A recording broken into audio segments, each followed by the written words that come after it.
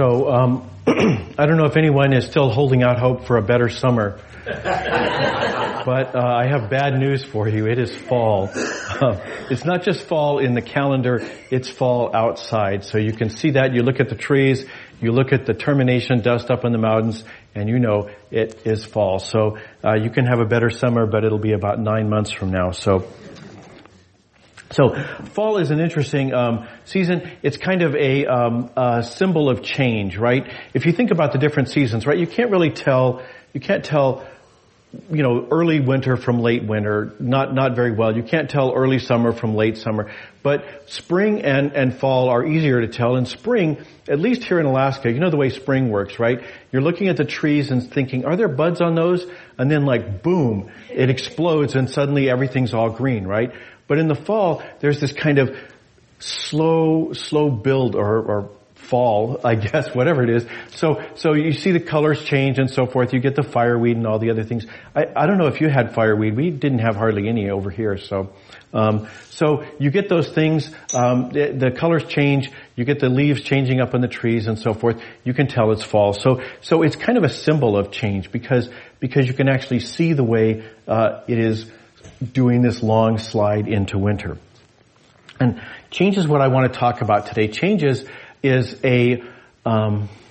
inevitable, right? There are good changes and bad changes, but the one thing that's certain is there will be change. I don't know what it was like 500 years ago or something. Maybe people back then could pretty much have a stable life unless they happened to live in a particular place, but there wasn't much change. But today there's all kinds of change.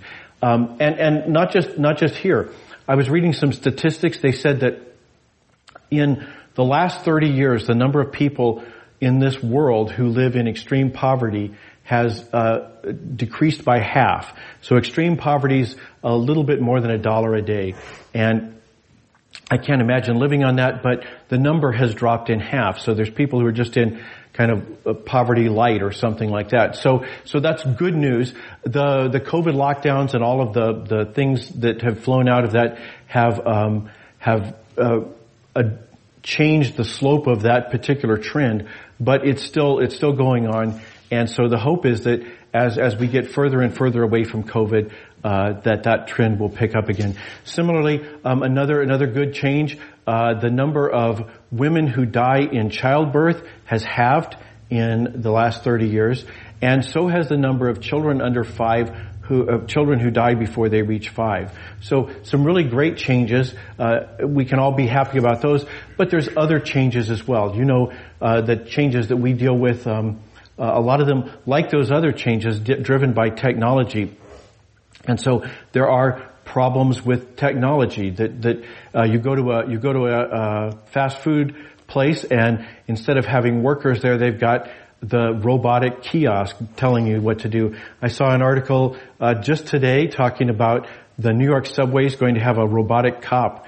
So $9 an hour, which beats what the police charge. So all of these changes, they have a good aspect and they've got a bad aspect. So changes can be good or bad. I was reading that the American Psychological Association says that the mental overload that comes from social media is bad for your health. So your mental health. So keep that in mind. So there's a lot of changes in society, some of them good, some of them bad, and the church is no exception. Churches used to look like this, right?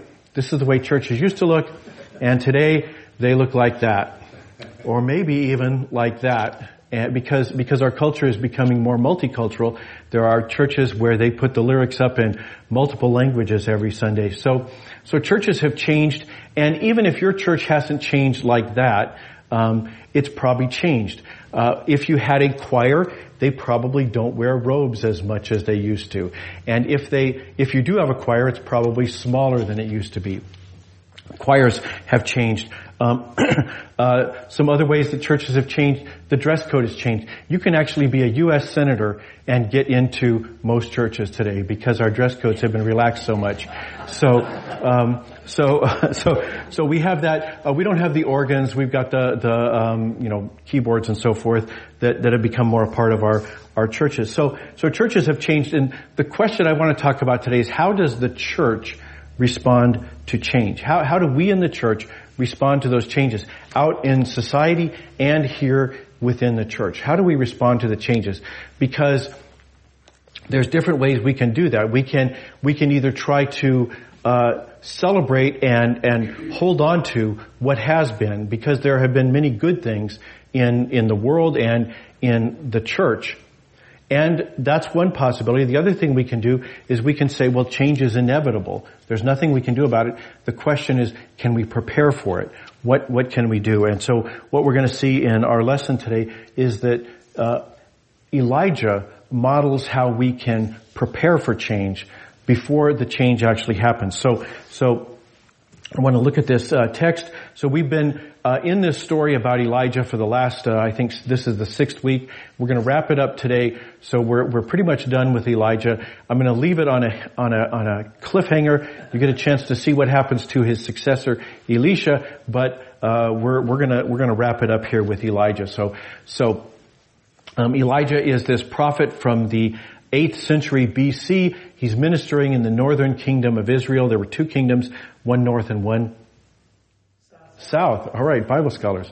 All right, so he's in the northern kingdom, and there is a practice of Baal worship that's been introduced, and he challenges that. He challenges the king and the king's wife who introduced the Baal worship, and he's been doing that. He got a little tired. We talked about that last week, the way that it kind of wore him out. And so he went to Mount Horeb.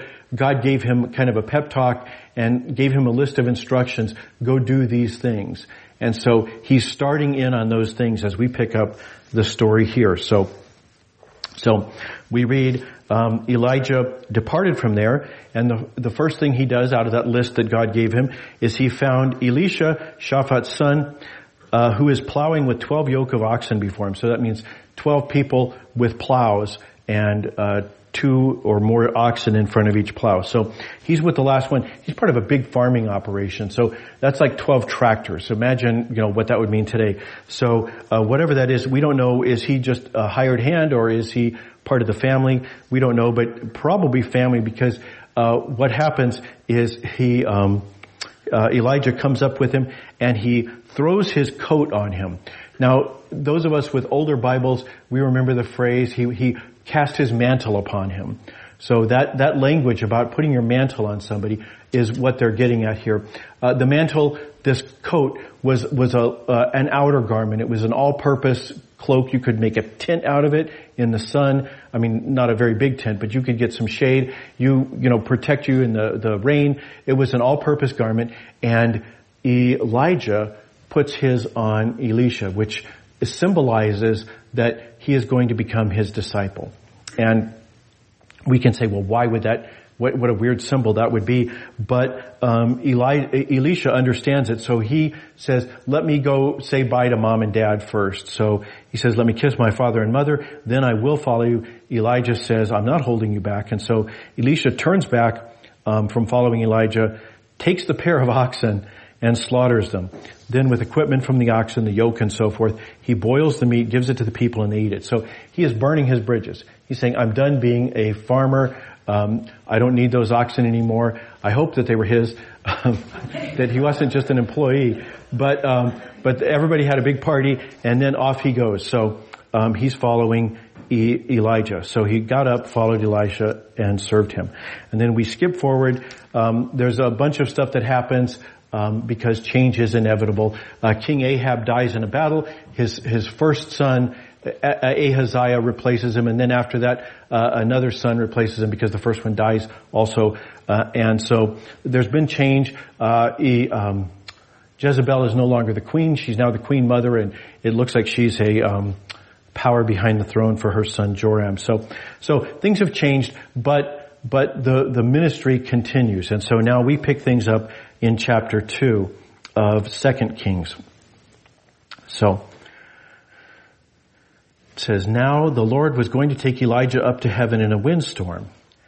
And everybody seems to know that. I don't know how they all knew it. I don't know if Elijah found out from God and then he just told everybody matter-of-factly. But however it turned out, everybody in this story seems to know that's what's going to take place. So the Lord's going to take Elijah up to heaven in a windstorm, and Elijah and Elisha were leaving Gilgal. So they're in the center of the southern kingdom. They're going to head southeast toward the the Jordan River.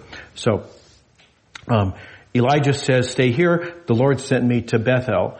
And Elisha says, no, I'm going with you. So they go down to Bethel. There's a school, like I told the children, there's a school of prophets there. And they come out and they also know that the Lord is taking Elijah away today.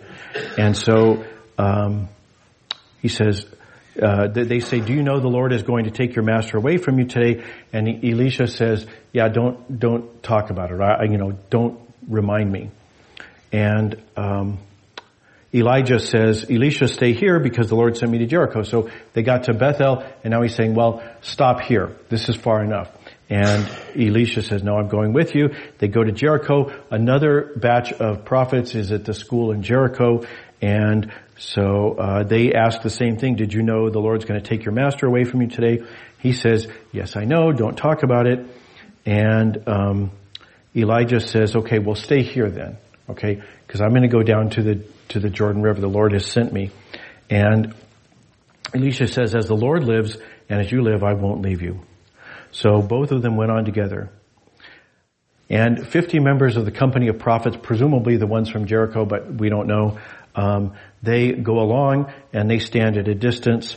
And Elijah and Elisha stood beside the Jordan River, and Elijah performs his last miracle. So he takes his coat, rolls it up, and hits the water. The water's divided in two. And the significance of this is that Israel had done the same thing in reverse when they came from the wilderness into the promised land. So Joshua had ordered the priests to walk up to the water, and as their feet touched it, it would be separated. So Elijah is doing the same thing in reverse. He's going the other direction. And the significance of that, people... I went too far.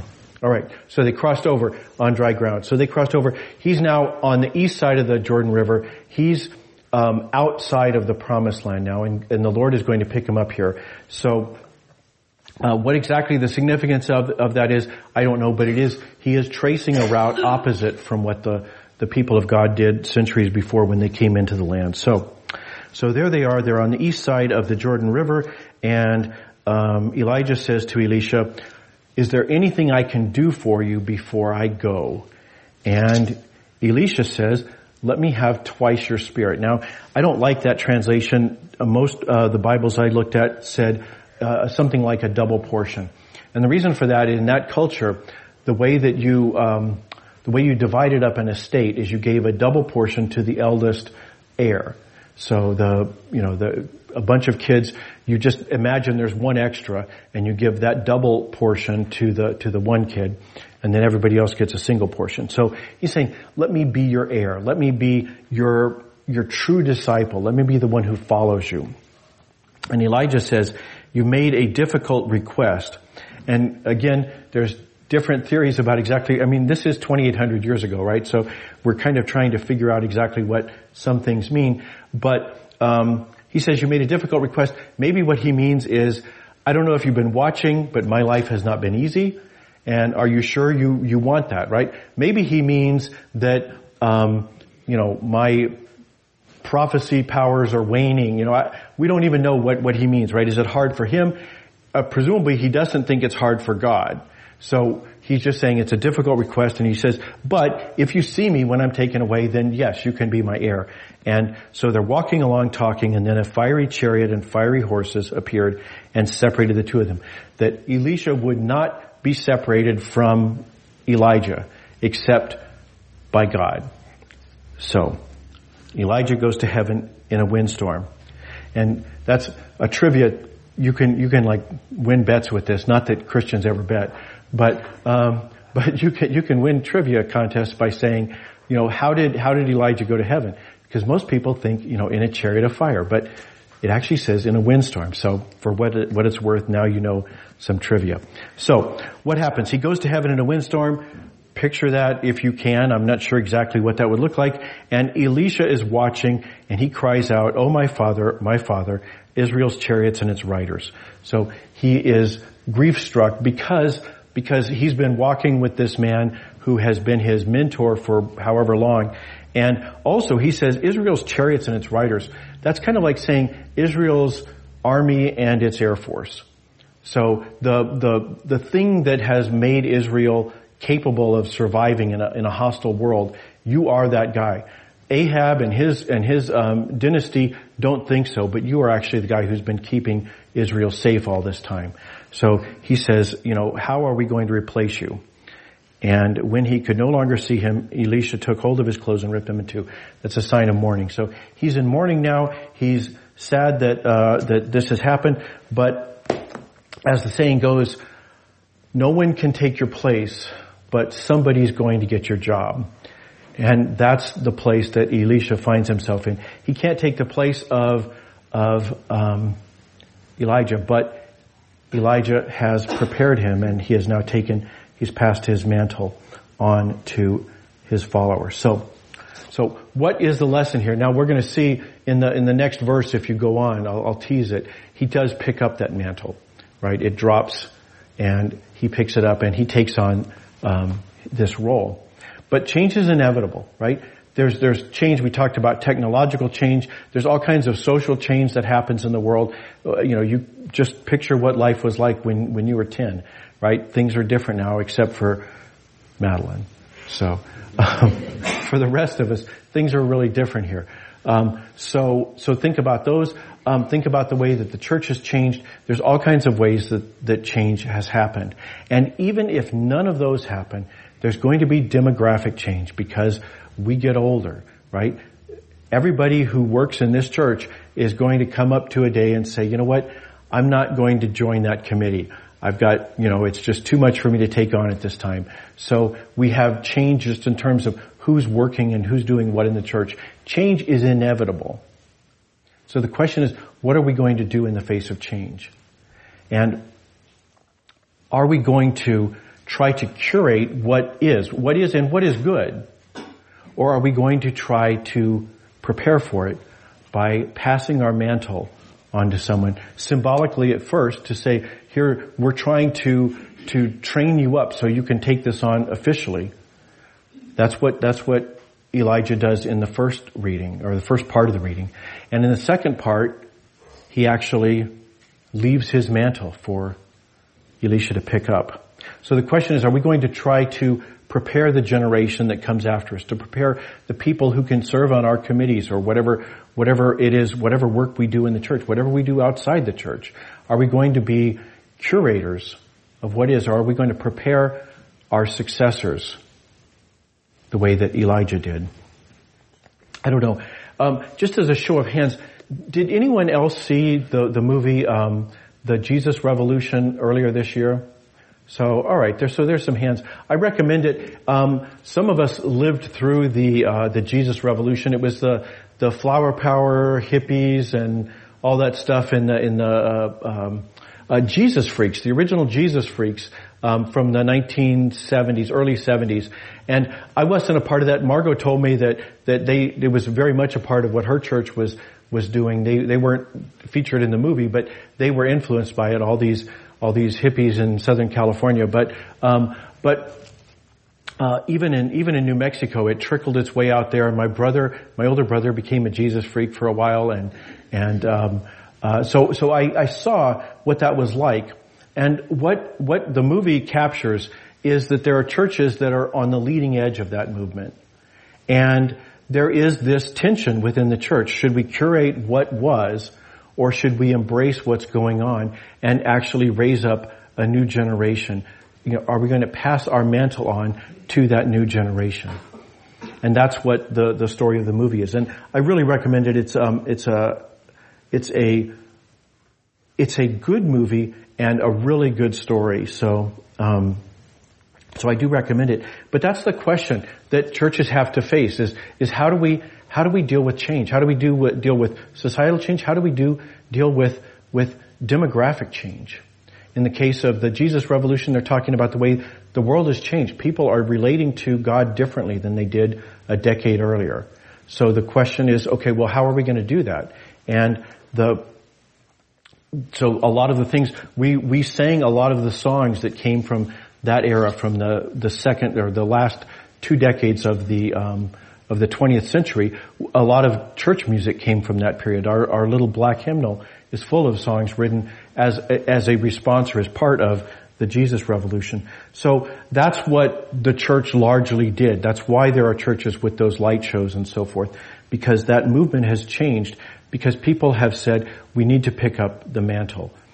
And to do that, we need to identify people. We need to help them take on the job of being leaders in the Christian community. That's our role as the church, is to raise up Elishas.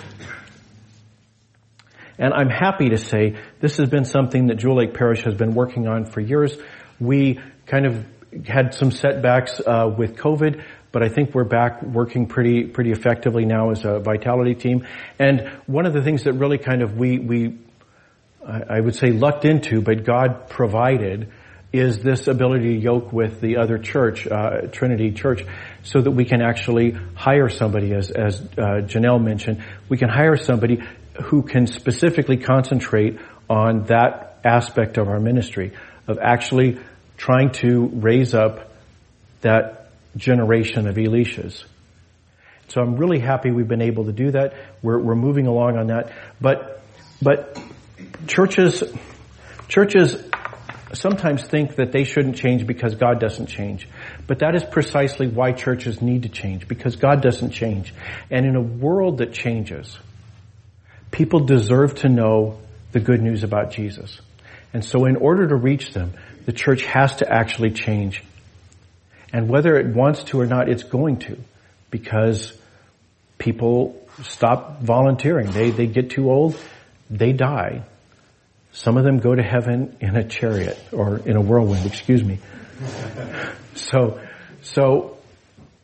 what can we do? What can you do to help raise up a generation of followers, to find that Elisha, to find that company of prophets in Bethel or Jericho, to support them as they begin taking on their own mantle? That's the calling of this church, and I'm glad to say we're making some progress. Let's pray. Father, we love you, and we know you love us, but we know you also love people who have not appeared yet, not appeared in our churches, may not be born yet. And so, Lord, we ask that you would help us to be like Elijah, to prepare and to give leadership roles to the generation that succeeds us, so that they in turn can reach that generation, those generations that follow them. We ask this through Christ our Lord. Amen.